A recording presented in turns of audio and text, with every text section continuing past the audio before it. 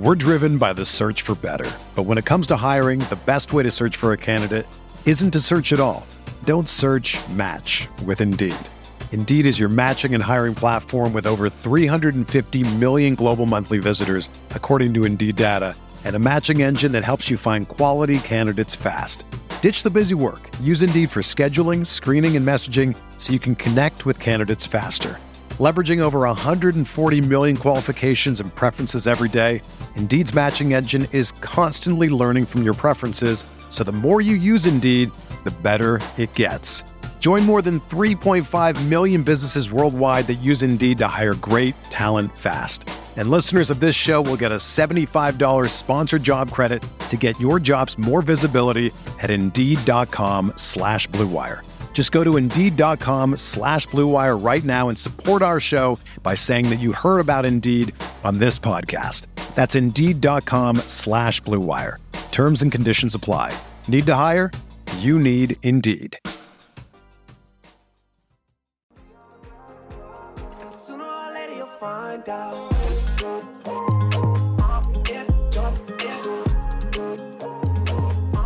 All right, welcome in episode 86 of the BuzzBeat podcast. I'm still trying to get out of the habit of saying BuzzBeat Radio. It's the BuzzBeat podcast. I just say BuzzBeat.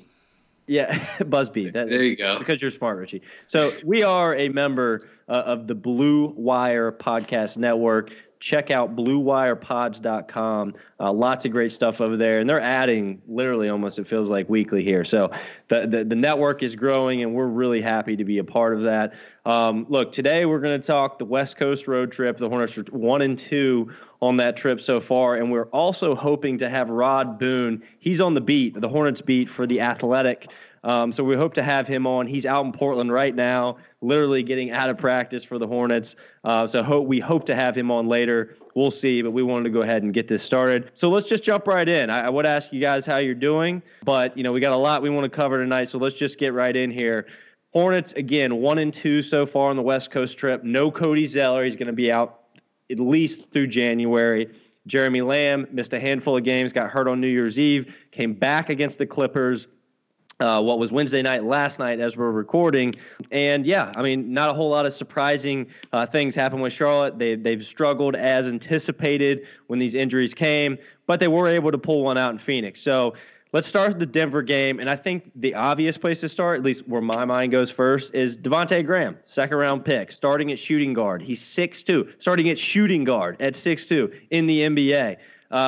Brian, give me your, a minute and a half synopsis of what you think Devontae Graham has brought to this lineup so far.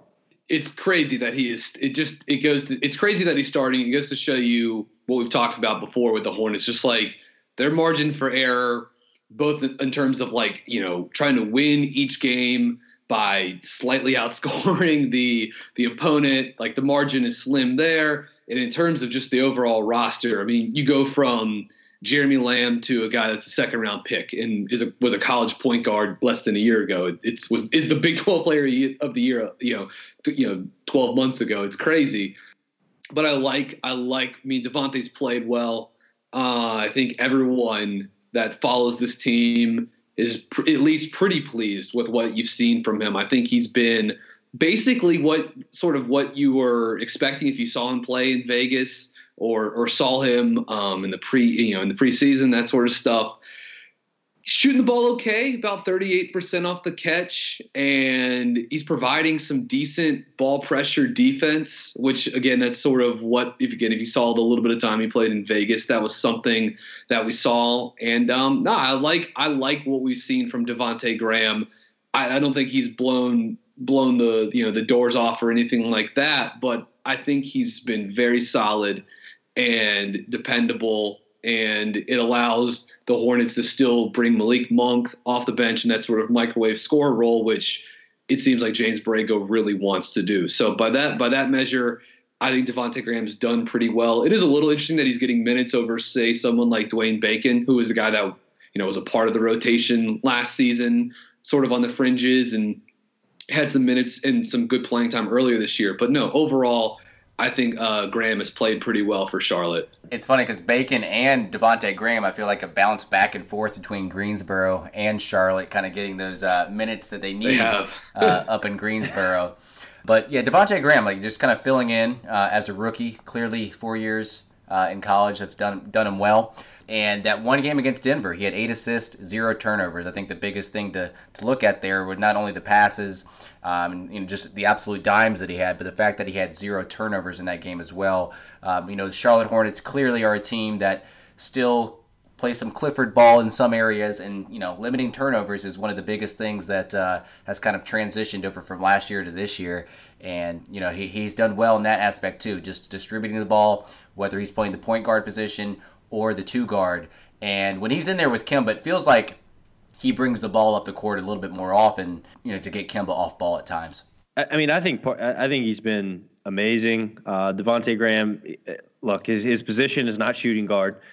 He's playing way out of position, but in the small sample we had, the Kemba, Graham, Batum, Marvin, Biyombo lineup, which seems like it has more cracks than you could possibly fill. Well, in 2 games, like it had a +2 differential, and that's a very, very small sample, 44 possessions total. But Graham is such a high IQ player that you understand pretty quickly just watching him play offensively. Richie, you brought it up. He doesn't turn the ball over. He's only turned the ball over 13 times in 20 games. His assist-to-turnover ratio is 3.77, one of the highest among rookie guards in the league. Like, it's pretty obvious why Borrego said, look, Graham's going to start over Monk, right? And I think the assumption would have been, all right, Malik Monk will slide right in for Jeremy Lamb, but this is a team who's hanging on by a thread. They're scrapping to make the playoffs, and Borrego's a coach, as any coach would be in this scenario, who's going to put the guy out there that he trusts. Devontae Graham's 23 years old. Somebody just said it a second ago. He played 4 years in college, and he's been prepared and ready to go. And I think he stepped in and done a great job. What I'm most excited about with Graham is that the Hornets nailed it at 34 when they picked him in the second round. Yes, they gave away 2 second-round picks to get him, but I think I feel comfortable saying Devontae Graham is the full-time backup point guard next season for the Charlotte Hornets. So that means that Kupchak got this one right on the margins. And that's been an issue with the Hornets is, getting those draft picks right, whether it's first round, second round. That's always the biggest thing when you talk about the direction of this team. Whether it's, some people want to tank, quote unquote, or some people want to push for the playoffs. But if you don't get your draft picks right, regardless of which direction you're going to go, it doesn't really matter. So you got to get those draft picks correct.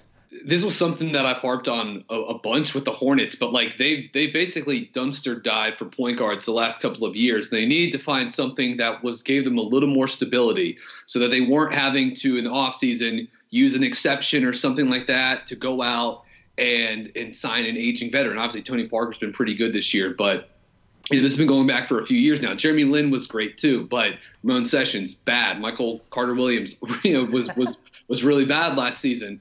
And so to have at least, and look, who knows what's going to happen going forward with Kemba, but let's just for the time being assume that he's going to re-sign with Charlotte in 2019. That's the summer on a max deal.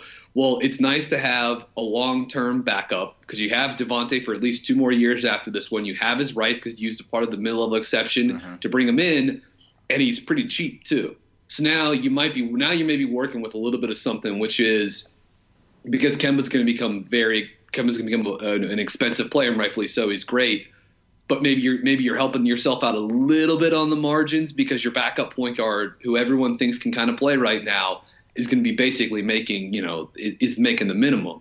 And again, he looks like he can play, and you got him going forward if you want him to be a piece of the future in Charlotte. Whether they, and also on the flip, if they did decide to tank or whatever, he still makes sense with this team.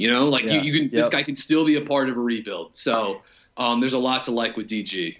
Yeah, Graham's one of those players where I think he kind of fits everywhere just because of how smart of a player he is. He guards the ball hard on defense. He plays with a lot of effort there. And then, and I'm writing about him a little bit tomorrow. Richie, you had an awesome thread. I think it was last weekend. Appreciate it. On Graham and kind of everything that he brings to the table. And I built off of that a little bit on my column for Queen City Hoops tomorrow. And I gave you a shout out because you really got me thinking about Graham.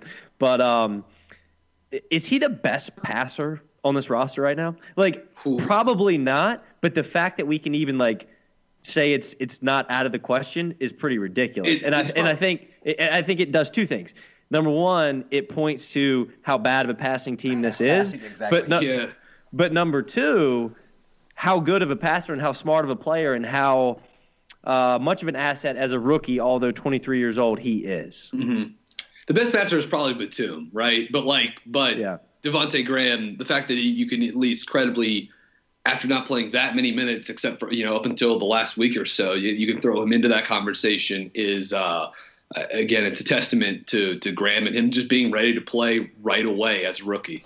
And I think Kemba's impressed me with his passing this year. I feel like his assist numbers have gone up, and some of the assists that he's had have just been great finds. And Devontae Graham has kind of had some of those same highlights with the passing. Yeah, Batum passes the ball a lot. I can tell you that much. Yeah, he does turn the ball over, but he does see things that a lot of other players can't, and threads the needle. But sometimes his passes are just like, what were you thinking? You're trying to fit it through the tiniest of holes.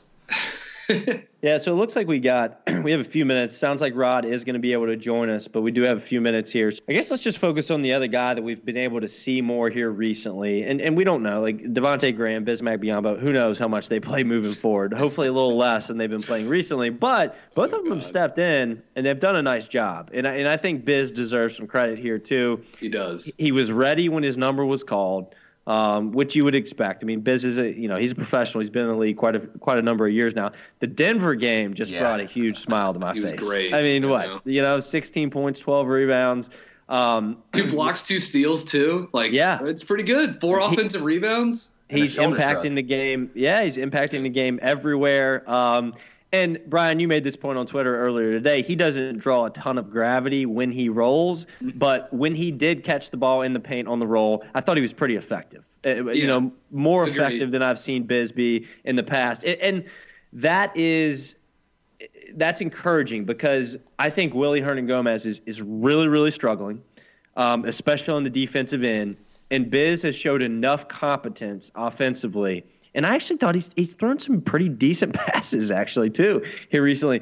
I think he showed enough competence offensively to make a very strong case that he should be on the floor before Willie. And I wouldn't have said that even 2 weeks ago. Yeah, I do. The concern with him offensively comes in, and I tweeted this out earlier, too, is like when he sets those screens really high for Kemba, it's just so easy to just trap Kemba.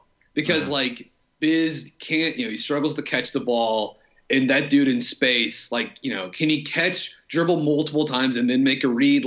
Probably no. And so you just don't have to, it's just so the decision to whether should we trap Kemba or not. It's so easy in that moment to be like, no, throw 2 guys at him. And if he can get that little drop off outlet pocket pass to Biz, good for him. But we might be walking into we might be getting a turnover here in a second too.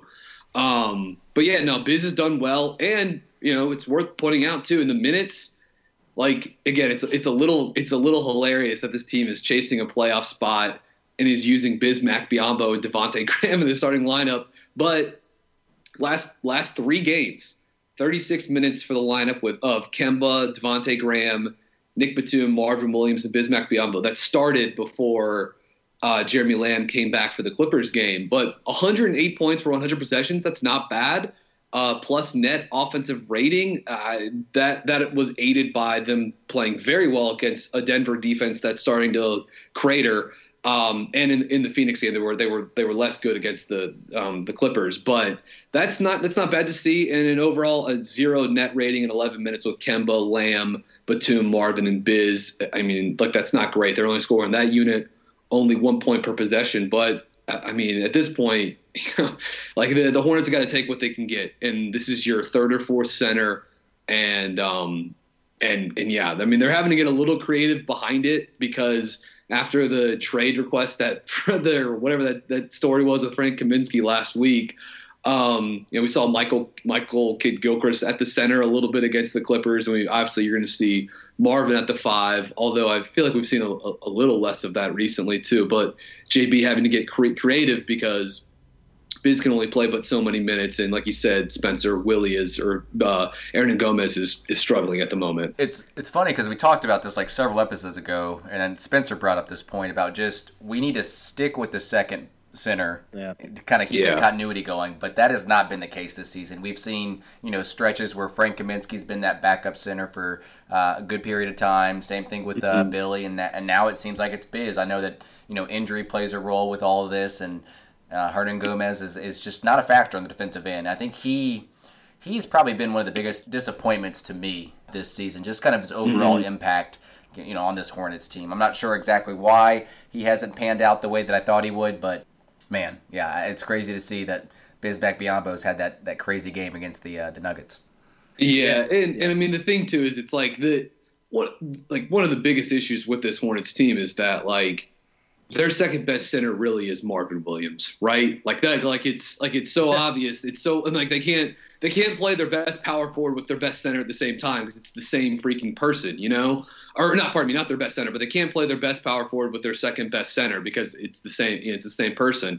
And I feel like, and I meant to check on this earlier today, but like I do feel with Cody out, it's making it a little harder to get to those Marvin at the 5 minutes. I would need to check the per game averages and wasn't able to do that earlier. But I feel like it's just stretching Marvin a little bit too much. You're just asking too much of him. So that's just. But like again, this team has but only so many options. And seriously, they played MKG at the 5, which I'm all for. Like I like seeing it.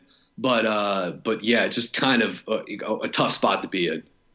Yeah, I agree. And I agree with you, Richie. I think Hernan Gomez has been, if not the biggest disappointment, certainly one of the biggest disappointments for Charlotte this year. I mean, look, like it was Rich Cho's last deal. He traded for him right before the deadline, last season. And Willie's on a super cheap contract, right? Like Charlotte's paying him $1.5 million this year.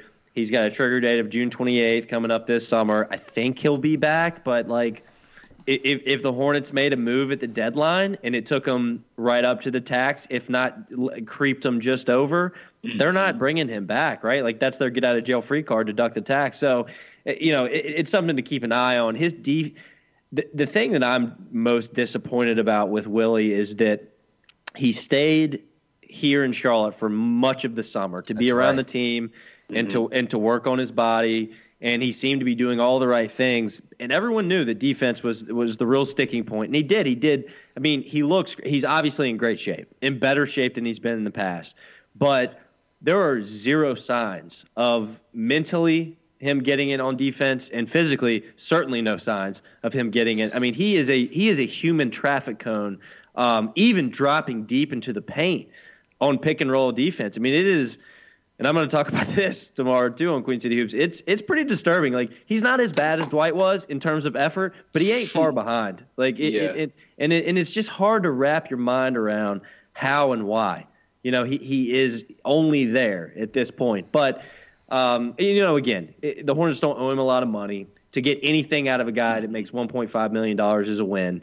And, we'll see with Willie. But I do agree with you, Richie. I think it's pretty disappointing the way he's played this season. All right, Rod. Well, thanks, man. This is Spencer Percy, co-host of BuzzBeat podcast. I actually remember you from back in your days covering the Nets. Those were back in my ESPN True Hoop Network days. I don't know if you remember the True Hoop Network for ESPN, I do. Yeah. So I've followed you for a while. Awesome to see you in Charlotte. Hope you're enjoying it so far. But so going back to your days, maybe in Brooklyn or probably long before that, how did you get into sports journalism? That's a good question, man. Actually, I've always enjoyed writing. Dating back to my days in grade school, 5th, 6th grade, I was able to write creative essays, and that kind of just always piqued my interest, and I just really enjoyed it. So when I got to college, I kind of wanted to be an engineer because I love planes and whatnot. I want to do some aerospace stuff. But when I got to college and saw math was not what I thought math really was, I changed that off real quick and went to journalism. So it just happened, man. I can't explain how it happened. It just happened by the grace of God and the fact that I love writing and I always enjoy sports. I took up communications in college, and was able to get a job out of college. I worked for, 4 newspapers. Worked for a paper in Elmira, Star Gazette, up in the upstate New York, same Poughkeepsie, New York. Westchester Journal News up in Westchester, New York, which is just outside of New York City. Before I got to Newsday, where I covered the Jets and Nets. So it's been about a 20-year span here, man, for me of starting out in college to where I am now. So it's been a great run, though. Awesome, man. So has Charlotte treated you well so far? Have you enjoyed covering the Hornets? Oh, I love it, man. I've been coming to Charlotte for about 20 years or so because even though I'm born and raised up in New York, my dad is from Carolina. He's from Hallsborough, Wilmington area, Whiteville area over there on the east side of the state. So I've been coming to this area for 20, 30 years, man. So I've seen it kind of grow up from where it was previously to where it is now. And I just love it. I love the vibe, the weather. Everything is great about the city, so I just really enjoy being there. Awesome. Well, you kind of already answered it, but you probably have some other teams and sports that you've covered in your past. So what teams, sports did you cover prior to coming to Charlotte, covering the Hornets for The Athletic? Well, I really started, with high schools, man. That's where a lot of people in my position start. We start from the ground up because it helps you when you get to the big time to understand what it's like to do all the grunt work. So I started covering high school sports first, then did a little bit of college sports. But I got my first break at Newsday when I was covering the Jets. I was doing some backup stuff before then, helping out my Knicks writer, Jets writer, Mets writer, stuff like that. But I covered the Jets during the Rex Ryan, Mark Sanchez days, which were pretty interesting if you can imagine those. So. Were you there for the butt fumble by any chance? Actually, I was.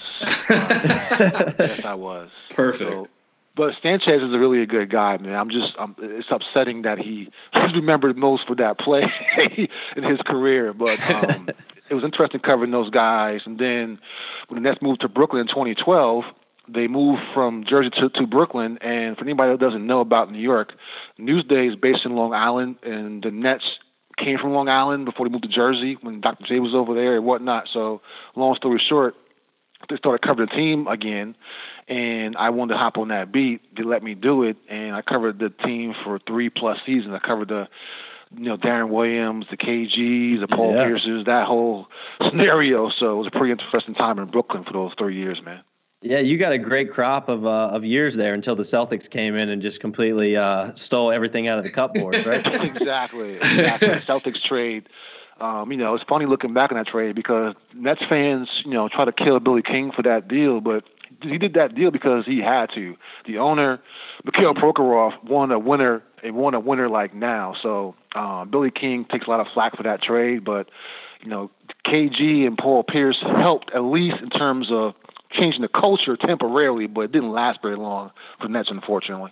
Yeah. I mean, it's crazy. Like they're still sort of just now getting out from underneath all of that. 5 years later, you're right. Yeah, it's. I mean, Boston just took their franchise. It was pretty amazing. All right, Rod. Let's talk a little Hornets here. I know you joined the beat here. I don't think it was too long before the season. It was probably sometime in October, if I'm remembering that correctly. It was the opening week, correct?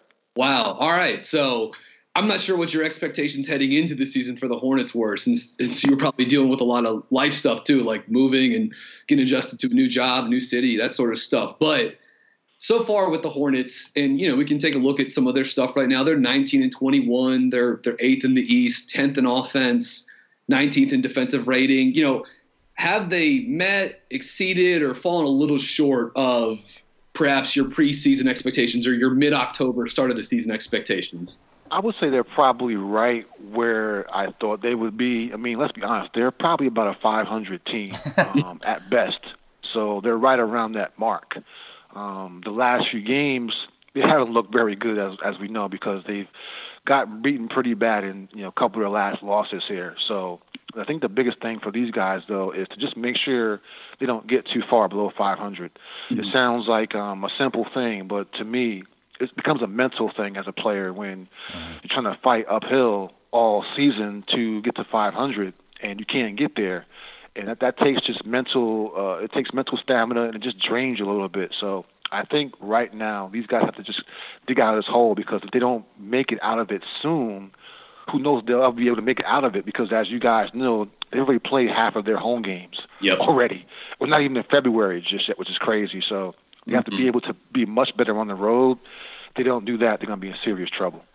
Yeah, I think they've fallen just a little short of mine, because I kind of thought they'd maybe stack up a few more wins and in December, and obviously stuff with Cody the first week of January and Jeremy going down. That's been it's been pretty tough. But and now things might get kind of bloody here in January. We shall see. All right. Also, now let's turn a little positive page here. What has, in terms of like a pleasant surprise, what do you think has sort of stuck out the most to you? What's been the one thing? Because there's been, look, Jeremy Lamb's had a nice season. Tony Parker has been ageless and great, really solid off the bench for the Hornets this year. What do you think's been your one? If you had to pick out one thing, or if you have a couple of them, that's fine too. But your one pleasant surprise to highlight with the Hornets so far this season.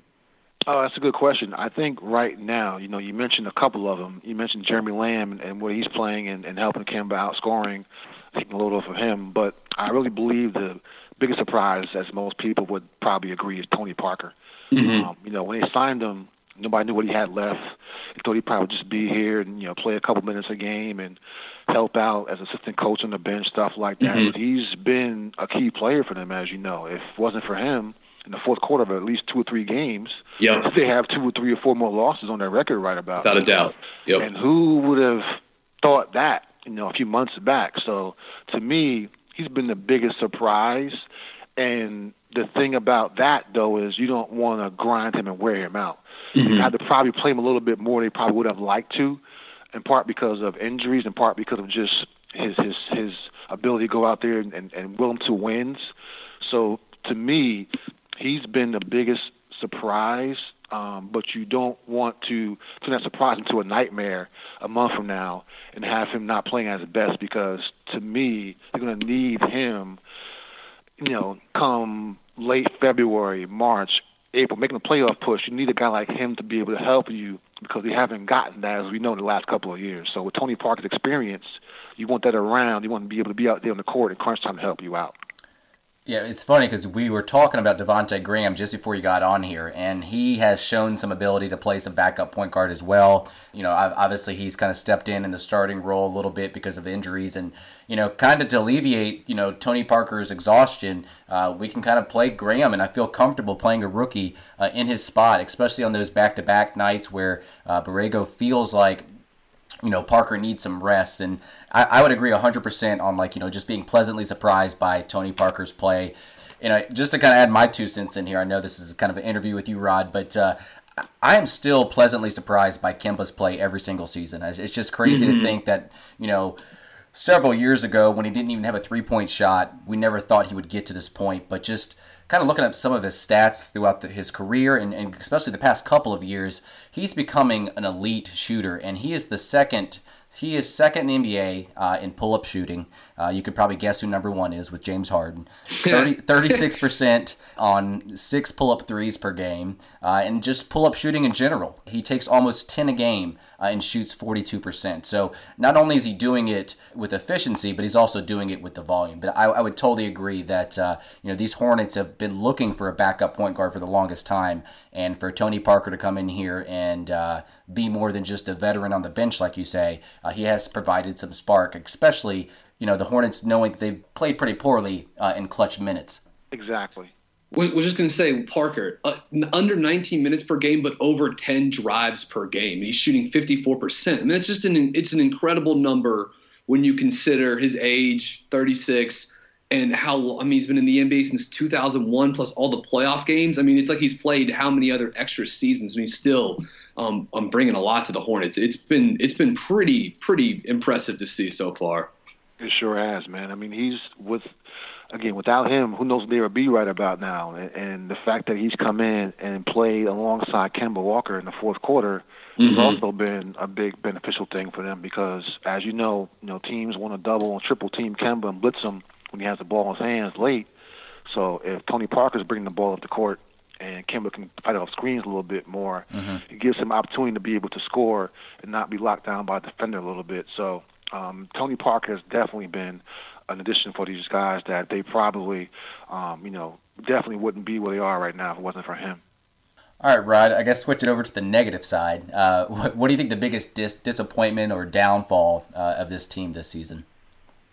I think not winning games you're supposed to win. As we talked before, their record is below 500. And when you are a 500 team fighting for the playoffs, you can't lose games to the Hawks, to the Cavs, to the Knicks, to the Bulls. I mean, those are 4 games right there. If they won them, they'll be above 500. So that bothers me more than anything else, probably, is every now and then, you're going to have those games just because it could be a back-to-back.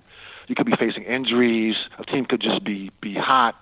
So it happens in the NBA. But it's happened to them 4 times this year. And that, to me, just can't happen when you're trying to, be a playoff team, knowing you don't have a very big margin for error. So to be able to get to where they want to get to, they have to be able to clean up those type of games, those type of losses, because let's be honest, man, they haven't faced many West teams just yet. The first real foray deeply into the Western Conference so far this season, other than a game here or there against Denver or the Mavs or, what have you, Timberwolves. But other than that, they haven't really played very many teams in the West just yet. So to me, they have to be able to win those games against those teams that you should beat, because when you face teams like you're going to face tomorrow against Portland, even Sacramento, even Spurs on Monday, these are all teams that, even though they're not considered quote-unquote great teams probably in the West, they're still better than the average team in the East. So if you don't come with your A game, it's going to be a long night against most teams in the Western Conference for the Hornets. That's going to be a given if they don't come out and play the way they should each night. All right. So, like you said, Rod, they're in the midst of this. You're in Portland right now, correct? Do I have that right? It's what I figured with the game there tomorrow night. That would make, we're recording this on a Thursday night. I figured that would make a lot of sense.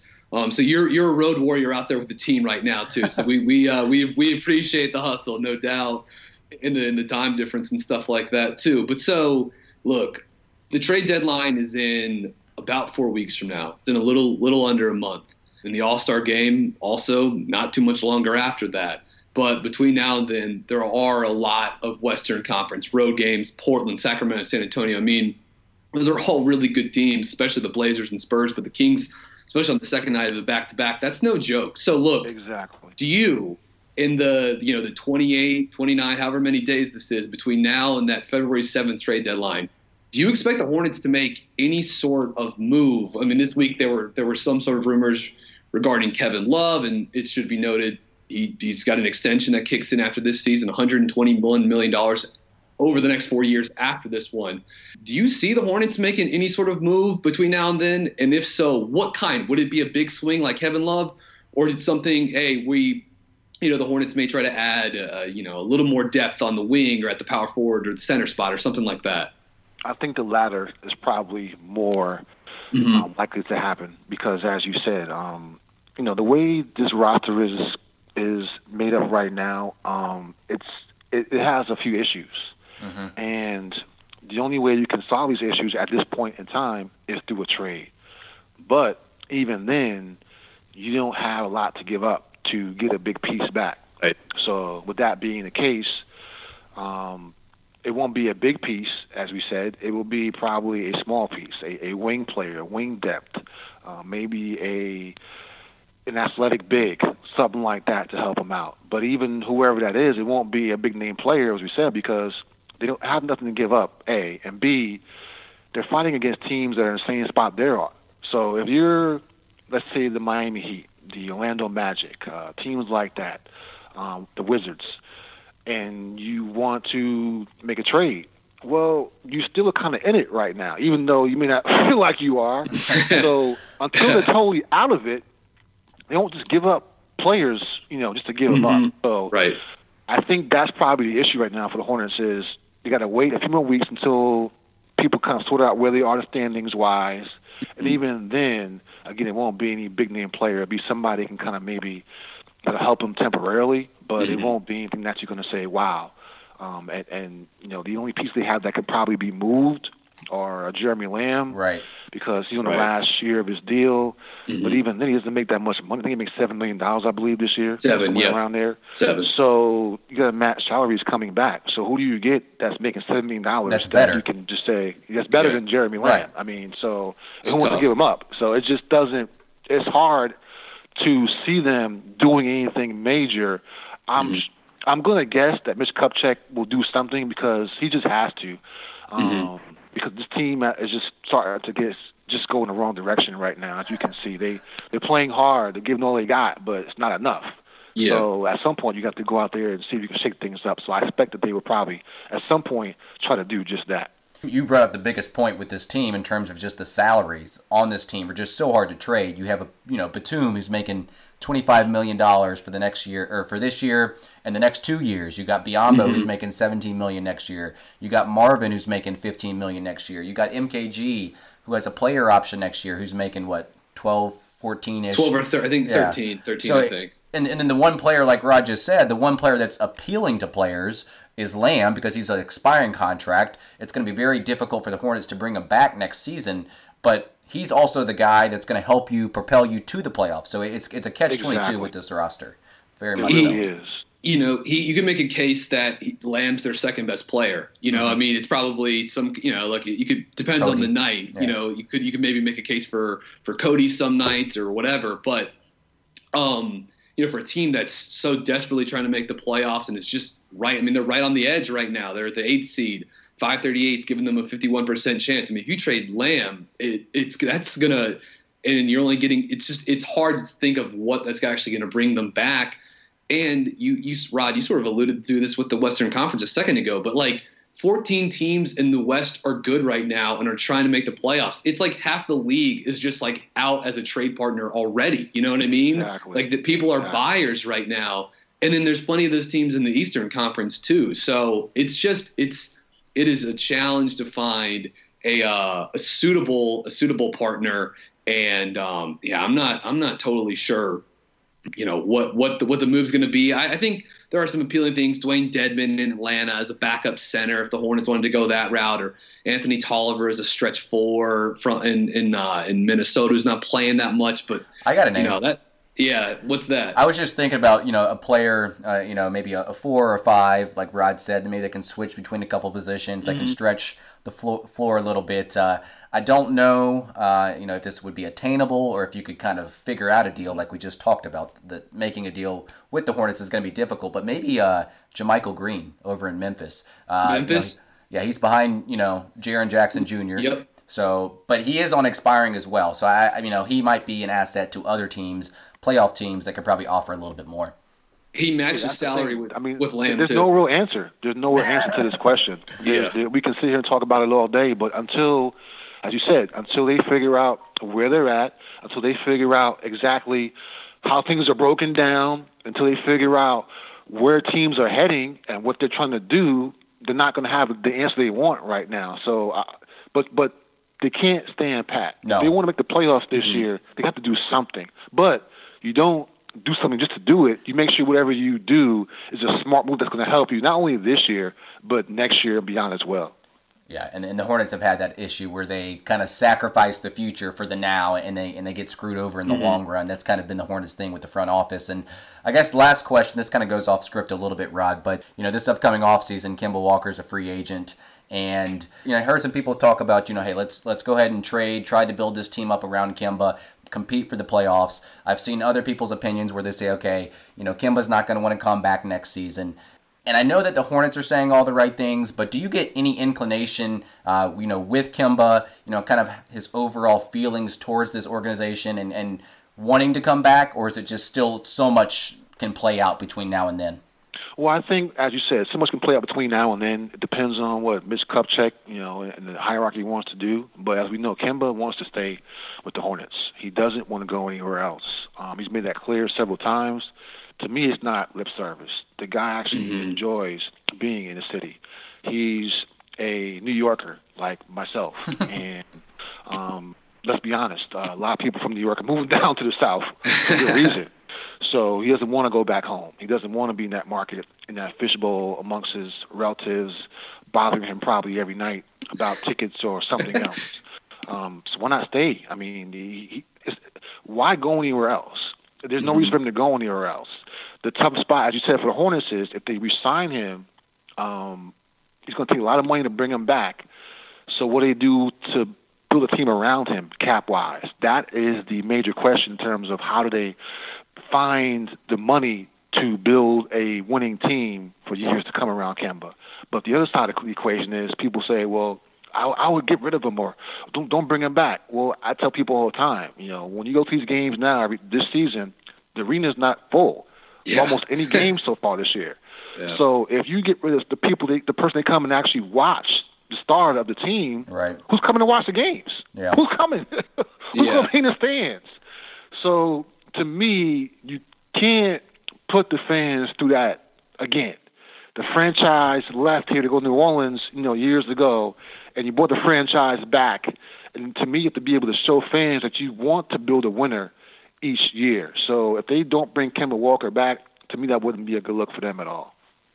Yeah, it's almost like if they did, assuming they do bring Kemba back, which I think they will at a max contract. Who knows if it'll be 5 years, 188, or if it'll be something closer to what Kyle Lowry signed recently with the Raptors for 100 over 3 or something in that ballpark or whatever. But it's almost like they'd have to, if they did do that, which I think that's the route they'll go, they might have to just hang tough for a year and wait till 2020. And that's when they get a lot of money. Biyombo comes off the books. Marvin comes off the books. MKG comes off the books. You'll have Frank off the books. At that point, then maybe you could actually go out and have some money to spend in free agency. But it would be another season with basically this roster being in place, which right now, as we're sort of seeing, 500 it's tough.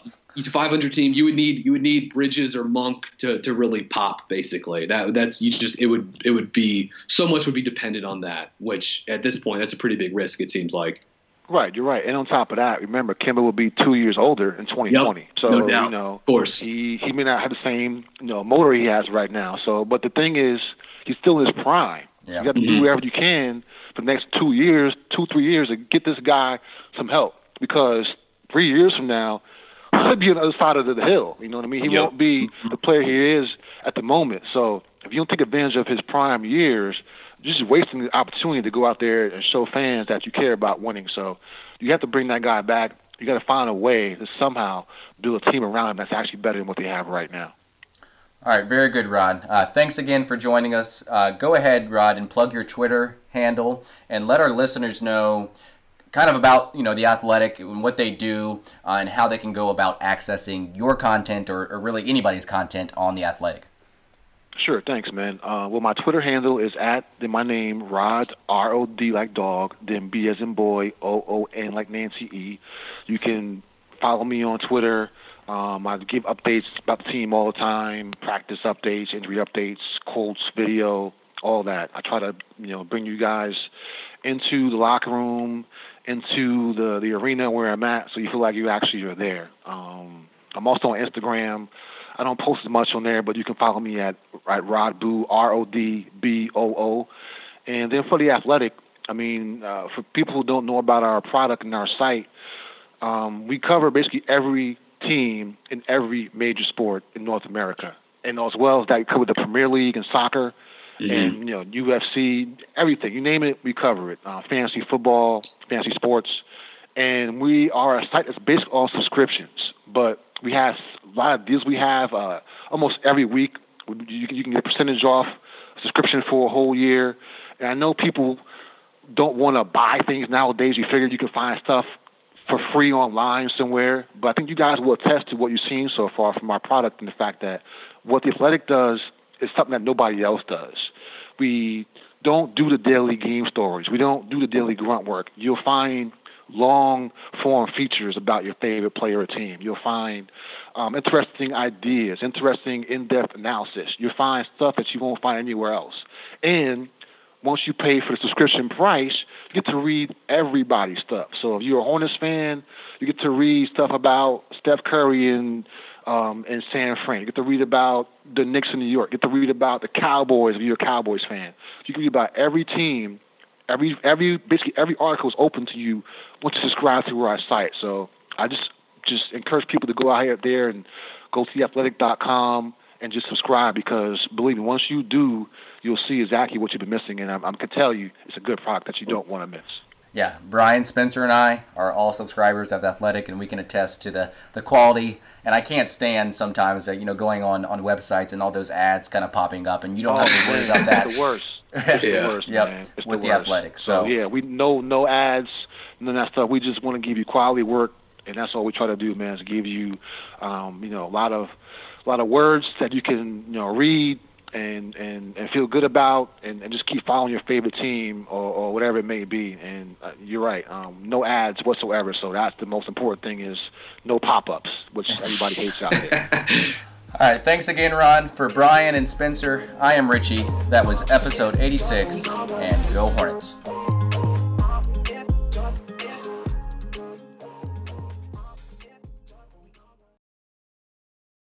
This is the story of the one. As a maintenance engineer, he hears things differently. To the untrained ear, everything on his shop floor might sound fine, but he can hear gears grinding or a belt slipping. So he steps in to fix the problem at hand before it gets out of hand. And he knows Grainger's got the right product he needs to get the job done, which is music to his ears. Call, click Grainger.com, or just stop by. Grainger, for the ones who get it done.